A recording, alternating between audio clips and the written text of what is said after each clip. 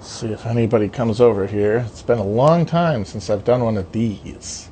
I apologize, but I got kicked off of the Twitch page. I have to be re-added, and I wanted to set up my laptop for that because I'm sick of the audio issues happening with my goddamn phone. I'm not going to be getting a new phone anytime soon because it's a hassle. So I'm going to figure out, with the help of our trusted producer Chris, how to set up a direct thing from my laptop. So until I got that set up, I was going to decide I still wanted to do a chat, and so decided to do it back here on Instagram. I didn't get kicked off. I think what happened is I was like trying to get on, and someone else from the FYM crew went on, and it knocked me off, and I have to like do the two-factor, and Chris, our producer, is moving right now, and I just don't want to have to deal with it. So instead, I figured I would just do good old-fashioned Instagram for now. But we will be back on Twitch soon, I promise. Let me say that when it comes to Ghislaine, I was just on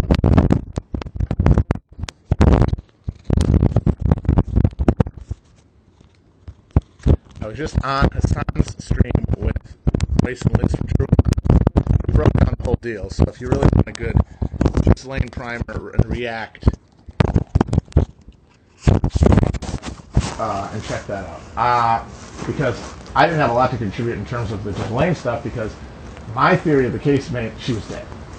I couldn't imagine a world where Ghislaine Maxwell is alive, and anything I thought I understood about the Epstein case makes sense. So if she's still alive, that means that there is perhaps a factional infighting going on, something like the white hat, black hat QAnon concept, only the difference is it's all black hats. There's no white hats, there's no good guys. It's just scumbag criminals. That's all we have. Are awful, awful pieces of shit. And oh, good Lord. Did it happen again? What am I supposed to do? I can't. I turned it up. I turned up the volume. I don't know what else to do. How's this? How does this sound? Oh, you guys need to stop doing this because it really throws me off because I can't know how I sound. So, like, you can't just mess with me and think I'm having a good time. You're having a good time. I don't know what I sound like. I don't want to waste it talking in a way that people can't understand because I want these also to go on YouTube, and I can't do any of that if I don't know. And I can't trust that any of you people aren't giving me the business or that you're not audiophiles, which are the weirdest mutants on Earth, and people who make it impossible for anyone to make anything that has sound because they just say, this isn't FLAC or whatever the hell. Bunch of Neil Youngs. Can I take this out or does it just immediately ruin it? Because I hate having the headphone in. Is it okay? Is it still okay? Is it okay now? Can you hear me? Because I'd really rather not have the thing in my ear.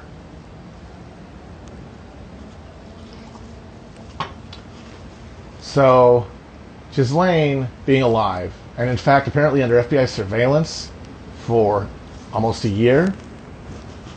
I mean, I don't know, man. I don't know what the hell I'm supposed to make out of that. Unless she's being protected by some other faction of intelligence or the elite who want to see some percentage of the Epstein network exposed. Not the whole thing, of course, but some chunk of it. And Ghislaine's going to do that. The fact that she's apparently her case is being prosecuted by the Public Affairs Division of the New York Attorney General Justice Department office. That implies that they're going after some public officials. Maybe this is an October surprise to own the Clintons by Trump and Barr, or maybe it's a counter-Trump insurgency within the Justice Department who are pissed about their guy getting fired for no reason, or I guess because he was looking into prosecuting Giuliani and deciding to mess with Trump. I don't know. I would be surprised if she died, not because obviously like there would be above killing her or like there'd be some worry, oh, this is too far, because we know now there's no too far. Just that it would have happened already. That was my assumption. I thought she was dead the second Epstein died, and apparently she's been hanging around in New Hampshire the whole time. I don't know how to process that. So I'm gonna have to do a big old shrug. So right now I'm just gonna sit back and see and wait and find out what happens. I'd be very surprised if there's any sort of large scale investigation. Some sort of, it could be that they brought her out to do the opposite of what I'm saying and brought her out to exonerate people. Like, say, Prince Andrew. Like, maybe this is all a British thing. Maybe they kept her alive in case some part of the Epstein accusations didn't go away, so that she could be brought in to exonerate somebody who is under the lamp, like Prince Andrew. Possible? I have no idea. Doing the shrug emoji man about Ghislaine.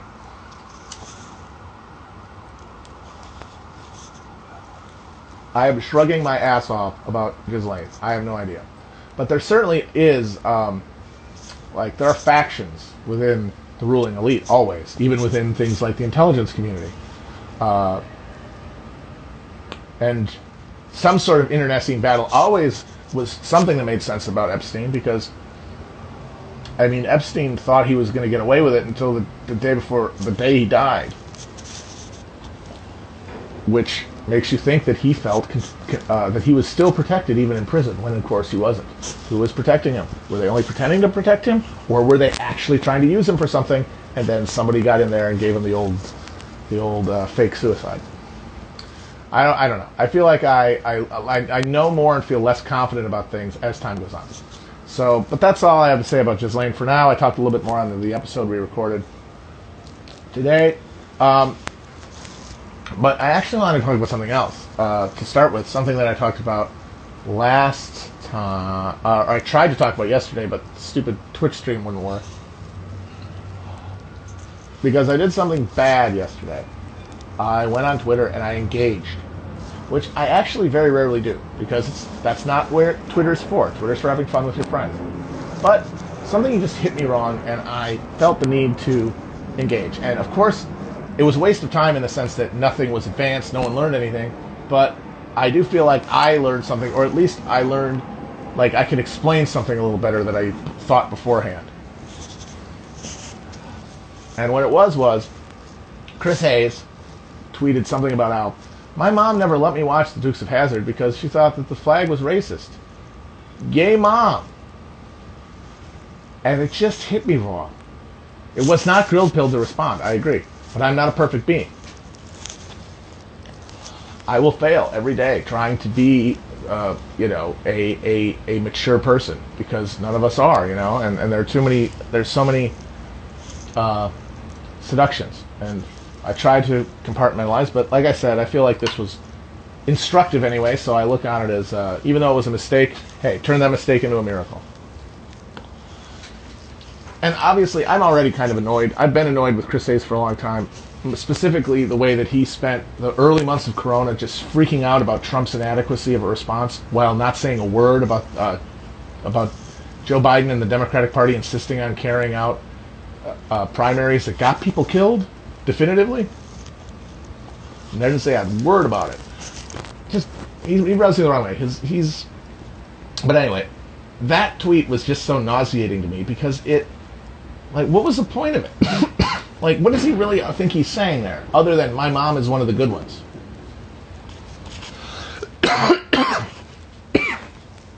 Is he saying my mom is a good white? Is that what he's saying?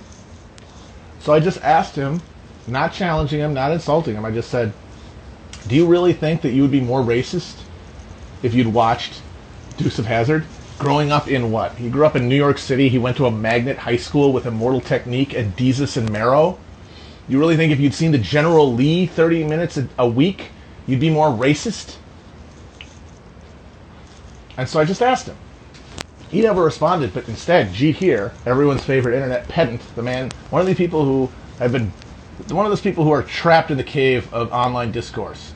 The kind of people who, if you did the Plato allegory thing and went up and saw the real light and came in and tried to get him away from the fire, they would punch and kick you because it's to them that's the only world they live in is the internet. And his hilarious asked question to me was, "Do you think W.E.B. Du Bois is a lib?"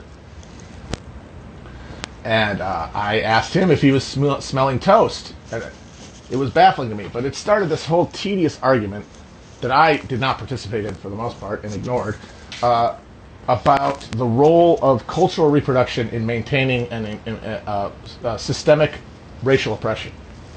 And Jeet's half of a point was that Marxist tradition, black Marxist tradition, has plenty to talk about the way that culture reinforces racism.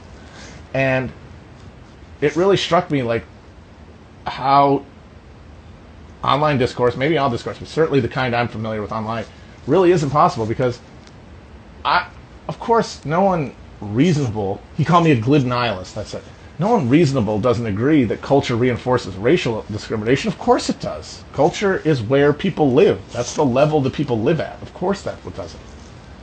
And so, yeah, things like, the Confederate flag or racial tropes or whatever, they reinforce racial ideas that then people act on.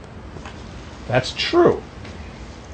But right now, in this moment, right, all this talk about like Dukes of Hazzard, yes or no, it's a context of this cultural, this sort of mini cultural revolution, right, that we're doing right now. Getting rid of episodes that have blackface from old shows, renaming things, pulling down statues. And there is a current of thought that I think is wrong that says that because these things are happening, because there's this corporate attempt to nullify and neutralize the protest movement by doing things like, hey, we're taking the name off, and hey, we're getting rid of this episode, and hey, this white actor is not gonna do this black character anymore. That is proof that the entire movement is some sort of like neoliberal plot. Which, I mean, unless you want to put George Soros in there, that doesn't make any sense. Because you're ignoring the fact that culture production, the culture that is created by corporations, which is basically all the ones we know, that exists to try to co-opt and neutralize all social movements. That's what they do. This is an attempt. And the fact that they're doing it only means they feel they have to, which is an indication that there is a potential for power, right? That's why there's an attempt to mollify, because there is a potential for power. Well, the question is, how is that potential going to be filled? The corporate answer from above is, what if we get rid of these bad episodes of TV? What if we take our names off this thing? What if we cleanse the cultural palette so you don't see things that remind you of racial discrimination, racial hierarchy? Huh? How about that? And people, individually, the people who are in line with this protest movement and who do things like support it materially through money and participation, specifically in protest and continual civil disobedience, what is going to mollify them? What is going to make them say, we've got something? Is it going to be this stuff? Or is it going to be a significant redistribution of wealth that has been unjustly malapportioned towards white people over the history of America, and through a disparity that is reproduced by capitalism over time? Which of those are we going to confront? It's going to be very difficult to get to material conditions because we don't have deliberative bodies, we don't have an organization. I mean, I've said this a million times, and it's still true. Something might emerge, but it hasn't yet. That makes it hard to focus on material conditions. It's much easier to just choose to accept or not accept things passively, like the removal of an episode of a television show, or the changing of the name of something. And in my opinion, it is vitally important to resist that, to say that is not going to do it. That is not enough. And anybody who is this moment arguing the trivially true but irrelevant point that, well, cultural stuff does reproduce racism. Sure. But we're not talking about what reproduces racism right now. We're talking about what makes it happen. Like the actual motivator, the actual thing that generates racial discrimination, generates racial disparity in experience of being an American. And it is the resources. It is the failure to include black people in the treasure, the festival of wealth of the post-war era. And now, because our systems are not redistributive, they're redistributive upward, that has only been reproduced over time. Now the culture is getting less racist, right? Because of the 60s and because of the change in cultural perception, and most importantly, the change of the way that culture is taught to us through things like television and education, specifically college, where post-war, everybody who went to college essentially got a social etiquette class. That's what college is really about. College, the information, unless it's technical, and there isn't even that much technical stuff in a technical degree, what you're really learning is manners. How to comport yourself among the bourgeois. And that is what gets you into the bourgeois. That little piece of paper says, I am someone who has these values. And those values have gone left. Now the reason for that is because conditions have only gotten worse. Conditions have only gotten worse, and there's a bunch of liberals who tend to have disproportionate control of cultural levers who don't like that fact, and it makes them feel bad. It makes them sad, but of course they're not going to change anything. They're liberals, right? Liberals mean you can't really change anything. Oh, I'll pay a little bit more tax, but I'm not going to rip up the foundations of this caste system because it's fundamentally capitalism. You would to do the kind of redistribution that would be required, it would be just, you would have to abolish the ruling class to redistribute. They don't want that to be done. They are the ruling class. What they want is to feel less bad about how it's still bad to be black in this country. And so they want the culture to be more egalitarian. They want it to be more racial, anti-racist, not even colorblind, anti-racist. But it has happened. We've gotten less racist while the conditions have only gotten worse. So all these people who say, this isn't nothing, this is a real gain, we should really be pursuing this. The culture has gotten so much less racist in the last 4 years, and yet conditions for blacks in this country have stultified, and since the 2008 crisis, gotten worse over time. So we know that, because what happens is, you mow the lawn, right? You get rid of racist symbolism in culture. You reduce racist ideas. And it works, too. People are more open-minded in America than they used to be. They are more accepting of other races, genders, and stuff like that. In broad opinion polls, broadly, it's true. But if you don't change the conditions, in a country where you think you are participating in a democracy, and you're participating in a just rule, in a just order, why is there this disparity still? How do you explain it? And for the ruling class who reproduces this culture, they're never going to be interested in the material explanation because that will undermine their position. It becomes a question then of what's wrong with black people. And liberals can say, oh, there is still material conditions that are different, and there is still real, but they don't have a prescription for it, so it's impotent. If you're not a liberal, the answer is obvious. They can't do any better. They're inferior. Because why else would they? I live in a just country. I haven't lived in a democracy. I live in a country where every government is pursuing what is we broadly consider to be the good. Why would this disparity still exist? And so what you create is this ball of white racial anxiety, frailty, if you will, or fragility, that is expressed through either guilt or hatred, some combination of both. But here's the beauty part, it's a combination of both in everyone. So the most anti-racist white person, his ball of guilt is marbled through with hate. And even the most racist white person, his ball of guilt, or his ball of hate is marbled through with guilt too. To some degree, everyone is this. And here's the thing, those are both negative of feelings and emotions. You don't like feeling either of them. Now, Robin DiAngelo has this sick, perverted pinhead from Hellraiser purification of pain theory that you should be holding anxiety and guilt in your head at all times when you're dealing with a black person, and that's good. Well, For some people like getting their car batteries attached to their nipples. Most people don't. Most people are going to then avoid subconsciously black people because they don't want to feel guilty. And then the racist who hates more, he doesn't want to interact with black people because it rises his hatred. And that phenomenon will exist as long as a disparity in material conditions exist. You can mow the lawn, but it'll grow back.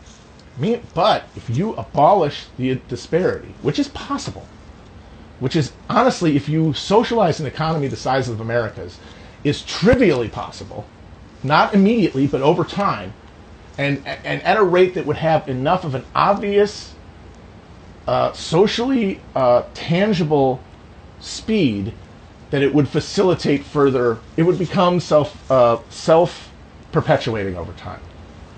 And that is possible with a socialist approach to government, with the abolition of the ruling class, the abolition of property, as it's understood in Marxism, the abolition of hoarded wealth, the social reproduction, use value.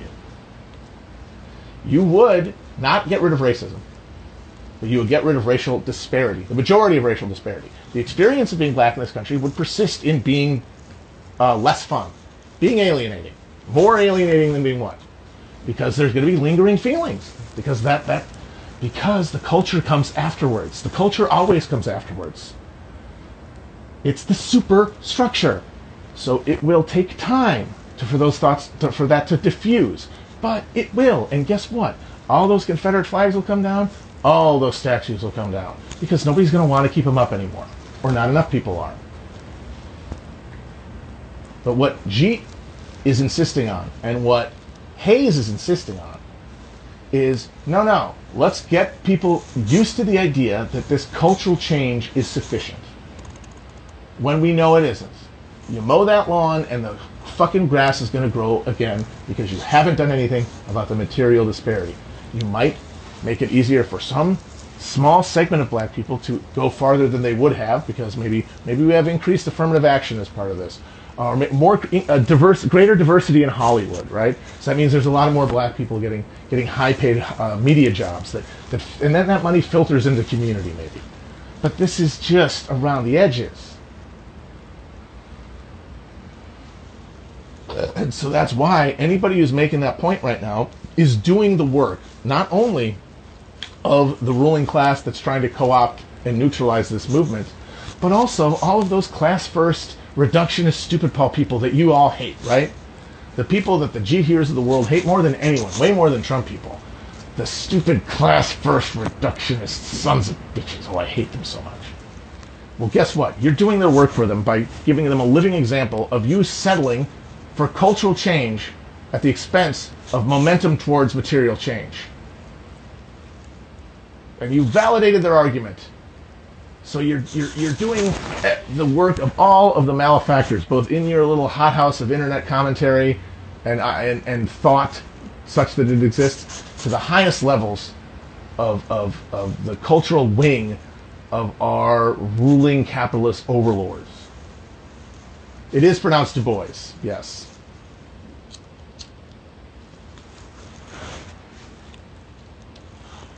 So that is, as they say, that on that.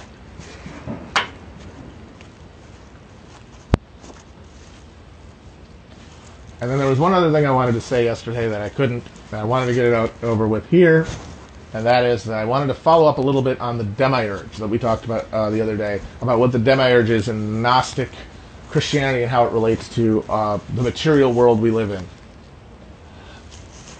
I said that the crisis, the spiritual crisis that provokes Gnosticism in the Gnostic, is the inability to live as a Christian in the world he finds himself in, because of the demiurge shaping it in a way that binds us to conditions, material conditions, that pull us away from God. Mainly greed and pain. Our greed and that which puts us over others and dominion over others, and then the pain of being oppressed, both of which are not good for spiritual pursuit. And you have a guy who told everyone, live in common. And because what is wealth? It is meaningless. What is physical pleasure? It is meaningless. But physical pleasure and wealth are all this world worships. How are you supposed to live in that world? How are you supposed to live in that world? The explanation was an evil demon came in and created this thing and trapped us. And it's our job to fight through. It's a beautiful narrative. It makes us like the adventure hero. We're the fucking guy from Pitfall. But what I didn't really get into is that, so I said that is our condition as humans, is that we live in a demiurgical reality. We are actually all human beings and part of the same species being that could and should be working as one consciousness with the same singularity of purpose as an individual consciousness. That is a class and then a species coming into itself, consciousness of itself. That should be the goal of all human endeavor. And instead, the world is split into fractious groups that are all delusionally believing that they're at war with each other when they're actually serving the interests of an even smaller group of vampires, of demons, who are draining them of their lifeblood.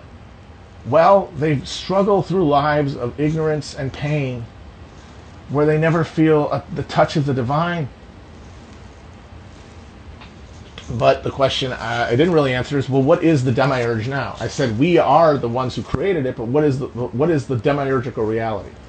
So the spiritual world, the world where we could be operating consciously, is one of material abundance, is the one of a environment that by definition can be lived in a state of homeostatic harmony with any species on it that can persist. And we could be homeostatically enmeshed in, not in like a stupid, like not in a dumb ANCAP way, or no, not ANCAP, anarcho-primitivist way, the dumbass anarcho-primitivist argument that, we just need to get back to the hunter-gatherer thing. No, because the reason the reason I know that, because we are here now. And we started there, and we got here, which means it doesn't work. You're basically saying, let's try again. No. You work through the steps. Like if we were able to harness technology to bring us in harmony with our fucking natural surroundings, we would be able to live the sort of life that they imagined those noble savages did, but with clean water, low infant mortality rates, low to non-existent infant mortality rates. Basically, life less terrified, and a life more connected to others, a life more conscious. We can have that, but struggling there is almost impossible because we find ourselves bound in a physical space that's been defined for us. Like this land is here. Like I'm on the western edge of Long Island, right? That's real land, and like the things that the wood that built this house, the bricks, that was all part of the land. That was all part of the flora. That's all real, but it's here, like in this expropriated land, piece of like Lenape, I think, Indian land. In this building that is owned by a holding company in Florida, in which I give them money, give those people money for the right to live in their house without getting shot, basically. That is the demiurgical reality. Like the regime of private property and the commodity fetishism that we are locked in. That's as much of a tomb as the Gnostic concept of our bodies being tombs for our spirit. We are as our collective spirit, our collective Geist, our human's consciousness is trapped in the dead flesh of capitalism, as the godly spirit that the Gnostics imagined was in all humans was trapped in the dead flesh that the demiurge pressed down upon us.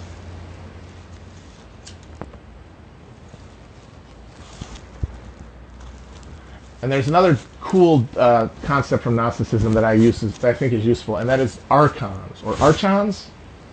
I never really know how to pronounce the CH there. But But archons, I'll go with that, were demonic entities that were essentially the handmaidens, the minions, the bureaucrats, the mid-level bureaucrats, the paper pushers of the demiurge, of the head evil demon that did his will and shaped, it kept spirits from pushing through. Like, we're there basically with whack-a-moles to smack everyone down before they could get to God. That's what they're there for. And they also form together. There's 7 of them, I think, and they form together one big evil demon, so it's like a fucking Voltron. And I feel like that is another concept that has an analog in the material world, the material late capitalist world we find ourselves. And that is that there's some people in this world who have so fully assimilated the values, the perverse and anti-human values that are part and parcel of this demiurgical reality. So fully that they are able to intuit its will and do its bidding. And those, of course, are the people of power in this world, the Bohemian Grove types, the high elites. Like, because of they're mostly the fact that they're so born so close to power to begin with, that they have access to it at an intimate level, but then also through the systematic stripping away through nature and nurture and learned behavior of conscience, of basic human love, of the agape spirit, of the universal loving kindliness that is instinctive among all human beings, severing those in pursuit of a of worship of death, of worship of disconnection and extinguishment. And those people have the function of demons. They're functionally demons. So that's another thing where Alex Jones, not totally off the beam. And his concept of our rulers as demons is poetically and I'd say even metaphysically accurate. Like, Trump is a fucking archon. But I would say that, like, if the archons, like, if you put on They Live glasses and instead of people you saw demons, like big demons with fucking giant cod pieces and huge wings, but they were bigger the higher up they were in the Arconian ranks, Trump wouldn't be that big of a demon compared to some of the other people who have held that office and people in power right now. Like, I think Seth Mnuchin's probably a bigger demon than Trump. That is a umbrella. It's not a KKK man. Yucky, yuck, yuck.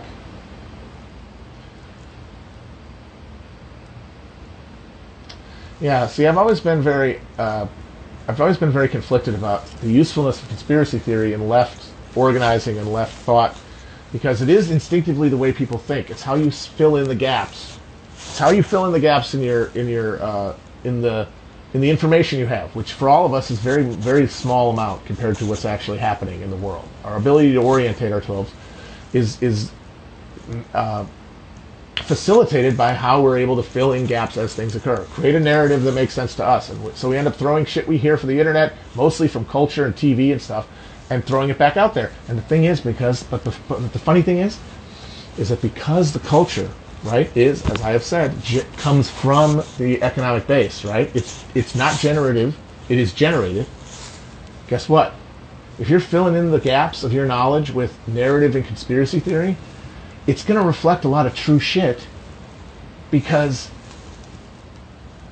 culture is reflected truly in our like our ideology is truly projected in our culture. It's just reflected, so that all the bad qualities are turned into good qualities. Like, culture contextualizes the reality of our physical horror and reorients it to reflect back to us in reverse, where all the bad stuff that is really felt by us is turned into theoretical, cultural, superstructural good stuff. And then we live at the level of that stuff, and that's what we use to make ourselves okay with the bad stuff, to rationalize the bad stuff so that we continue maintaining fidelity to the system. That's how it does ideological oppression on people. That's how it keeps people pliant. That's how it manufactures consent. It creates a culture where it acknowledges all the horrors of your life, but it puts them through a symbolic narrative lens that flips them and makes the bad things good. But then you're getting it back in the form of conspiracy theory. It's been flipped again.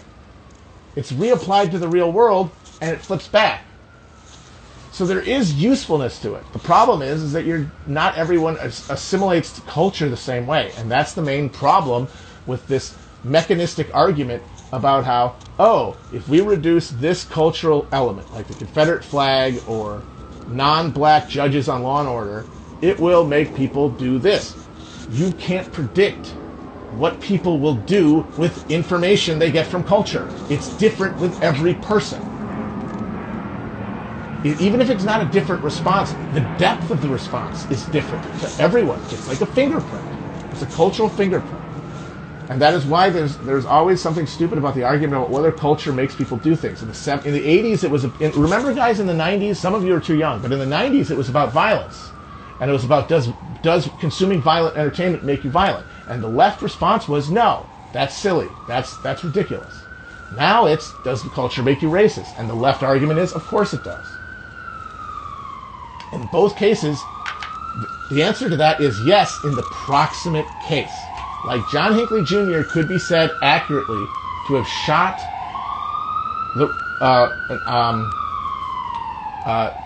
Reagan because he watched Taxi Driver. Like that is a legible sequence of actions that has a surface plausibility to it.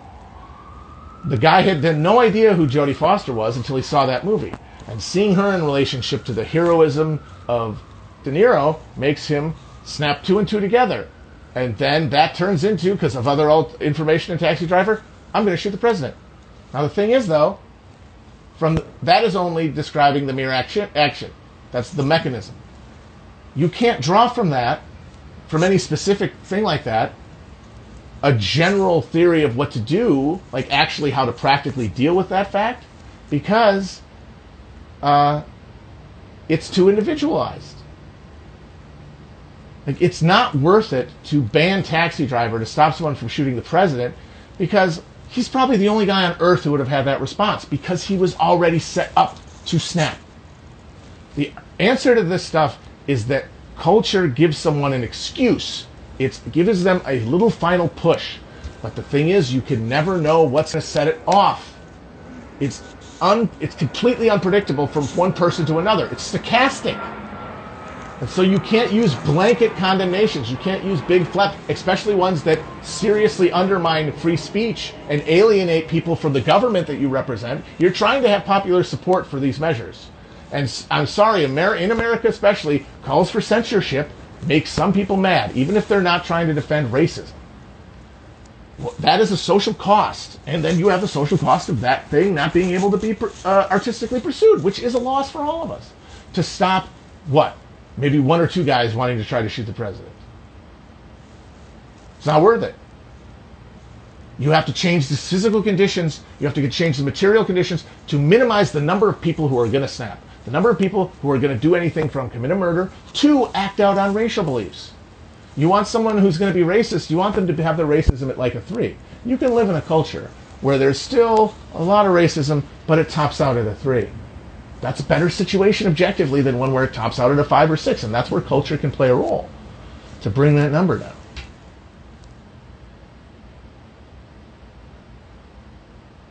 And so this whole argument about,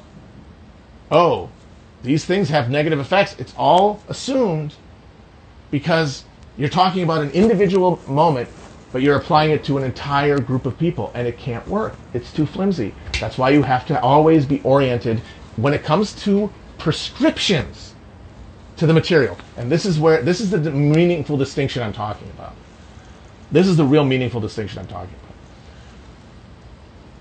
You can say that it is correct, like when Jeet says, cultural racism reinforces material felt racism. You can say that and be correct. But that is at the level of description, describing a situation. It is not prescription, saying what to do about it. But all of those distinctions are lost online, and the debate is flattened And they both become dimensions of the same question, and they're not. They have to be separated. And so my mind is, because of that, don't even argue about any of the material. Don't argue about these things. Don't waste breath on either defending or condemning flag cancel culture, statue cancellations, or the role of woke capital in the protest. Don't even argue about it, because as I said the other day, even you arguing about it contributes to the cycle, because it gives someone something to argue against. Just focus on the material conditions. And the thing is, everyone's having this fun argument about the descriptive question. And you want to be part of the fun party. You can hear them on the other side of the fence. Your neighbors, they're having a great barbecue over there. You're yelling at each other. They're having the time of their lives, forming friendships and hatreds that are going to last forever. You're over here scribbling away in the blue books like fucking Marx in the British Museum. And they're over there playing fucking nude softball. I meant volleyball. Both, whatever, at the same time. So I understand the lure of it, but it just contributes to it. Grill, as in stay grounded. And most of all, take what you know to be true about the material roots of racism and the need to attack it materially if you're going to do anything about it, and apply it to your actual life. How about that? And you can say, I don't know how. Well, then wait. Move forward, one foot in front of the other, until a movement, a direction makes sense. But don't panic and try to skip steps by formulating online, by expressing yourself online emotionally, and getting your sense of purpose build there. Because guess what? It will lure you in, like Narcissus' reflection. If you don't have an answer, keep grilling. If you don't have an answer, keep doing whatever is in your life that you feel good about doing, that you feel like you're constructing something. And then there will be an intersection with the question of the political, and then you can apply that.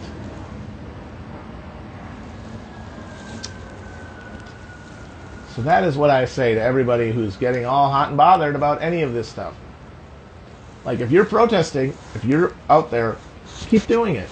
If you're organizing, keep doing it. If you're not yet, then apply that rubric of like, what satisfies me and what am I good at, and actually apply it to the question instead of getting theoretical.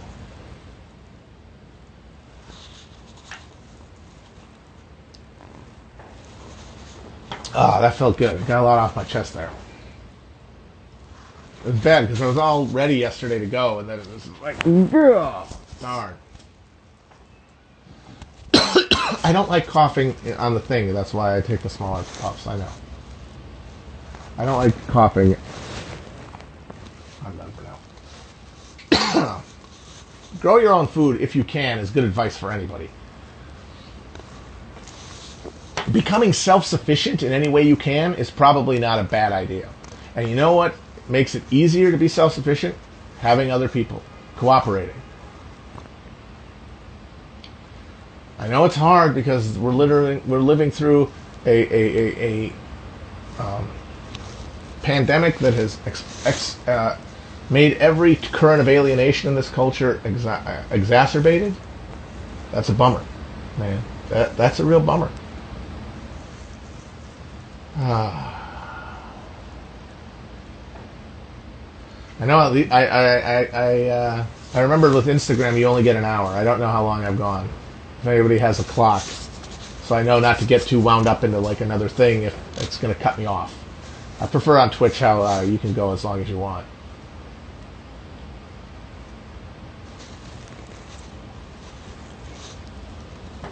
What kind of time we got, guys? Anyone got time?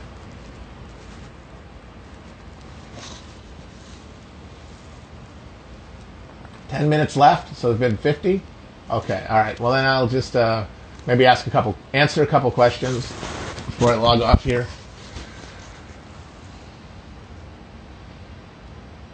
The question of the statues helping give people momentum. As I've said, it's only if the momentum is towards something useful. If pushing down a small statue makes you get it in your head that now we can push down a bigger statue, and it just becomes a question of bigger symbols, you'll never get anywhere. But that's a question of how individual protest movements that are not organized respond. And that's why it's not a question of description. It's not a prescriptive question for me. I can't apply a prescriptive lens to it because it's not being organized. I can't contribute to its organization. So I can only describe it and say this is happening, and look for something that is prescriptive and that can motivate me. That's what I have to wait for. That's what we all have to wait for. I hope Aaron Rodgers retires as a Packer.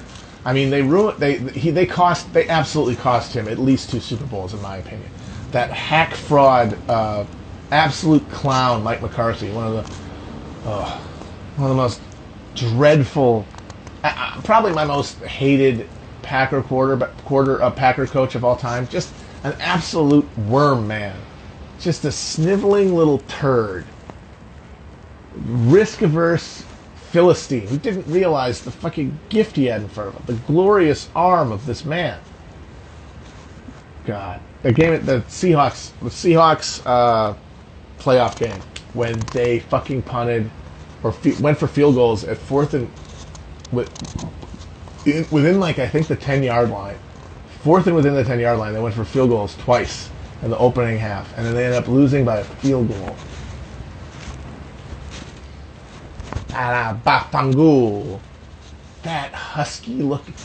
I don't want to get ableist here, but he just looked like he was a fat middle schooler. He looked like a kid in Oshkosh B'gosh who like wandered away, like an extra big kid, you know, like it's like he got an early hit of hormones and it's like 6th grade, and he's like Andy Reid looked in the Punch Pack and Kick video he did. Just stumbles away from a field trip wearing his overalls and just picks up a mic and a clipboard. Ugh. So they wasted years of his prime with that oaf, and now it's like they've poisoned relations and he's been fighting them. I could definitely think, the thing is, I think, especially if you get one, and this is what happened with Favre, you get towards the end, it's like, give me one more. And they'll do anything to get the one more. That's all they care about. And it's a question. It's honestly, it comes down to growth. Like if you're a real adult, if you're an enlightened being, you stop playing football as soon, honestly, as it's financially viable because it's dangerous. But if you do get a spiritual pleasure and it makes you a better person to be a football player, and it's going to be harder to be one without it, and you know that, play until you reach some sort of equilibrium. These guys getting into their 40s demanding to keep playing, it's because they're chasing something. They're trying to fill a hole that can't be filled. Like that last one's going to make them feel good for a week, and then they're going to have to retire, and then they're not going to know who they are. That's why the guys who walk away from the game are the ones I respect the most. Barry Sanders, without a ring, without even sniffing a ring, thanks to the Packers killing them in basically every playoff game. Pretty hilarious there. A guy whose career was completely wasted, but he was like, I don't want to do this anymore. I'm going to move to London to hang out with my daughter. Amazing. Bo Jackson, he was cut down in his prime, but then he didn't like spiral. He's just like, well, that was fun. Now I'm done with it. Now I'm going to make my own arrowheads and bow hunt. Awesome. Ricky Williams, they said weed or football, and he thought about it. And he said weed. I'd rather like open a head shop than get my skull caved in. So it depends on how mature Rodgers is. If he walks away, then I will respect him more. I will say that. And if he feels the need to like try to sign on with like, oh God, like the trying to think of who they might go for, where he might like desperately let the Packers the Vikings again, the Bears. I don't even know who he could go to as like as the quarterback position is actually kind of, I don't know. But if he does that, it feels like he has some growing up to do. He has some maturing to do. He has some inward looking to do to realize the limits of pleasure like that. And that's how you know that Tom Brady is a broken, hollow man. The fact that this guy has 7 Super Bowls and he's going to go to Tampa Bay, he has a sickness. He has a sickness of the soul that will carry him to death unless he realizes the hollowness of his pursuit. All right, guys. That's been a good one, I think. I hope I can get it onto the YouTube page within a few days. So catch you guys on the flappity flop doodle. Go Pack.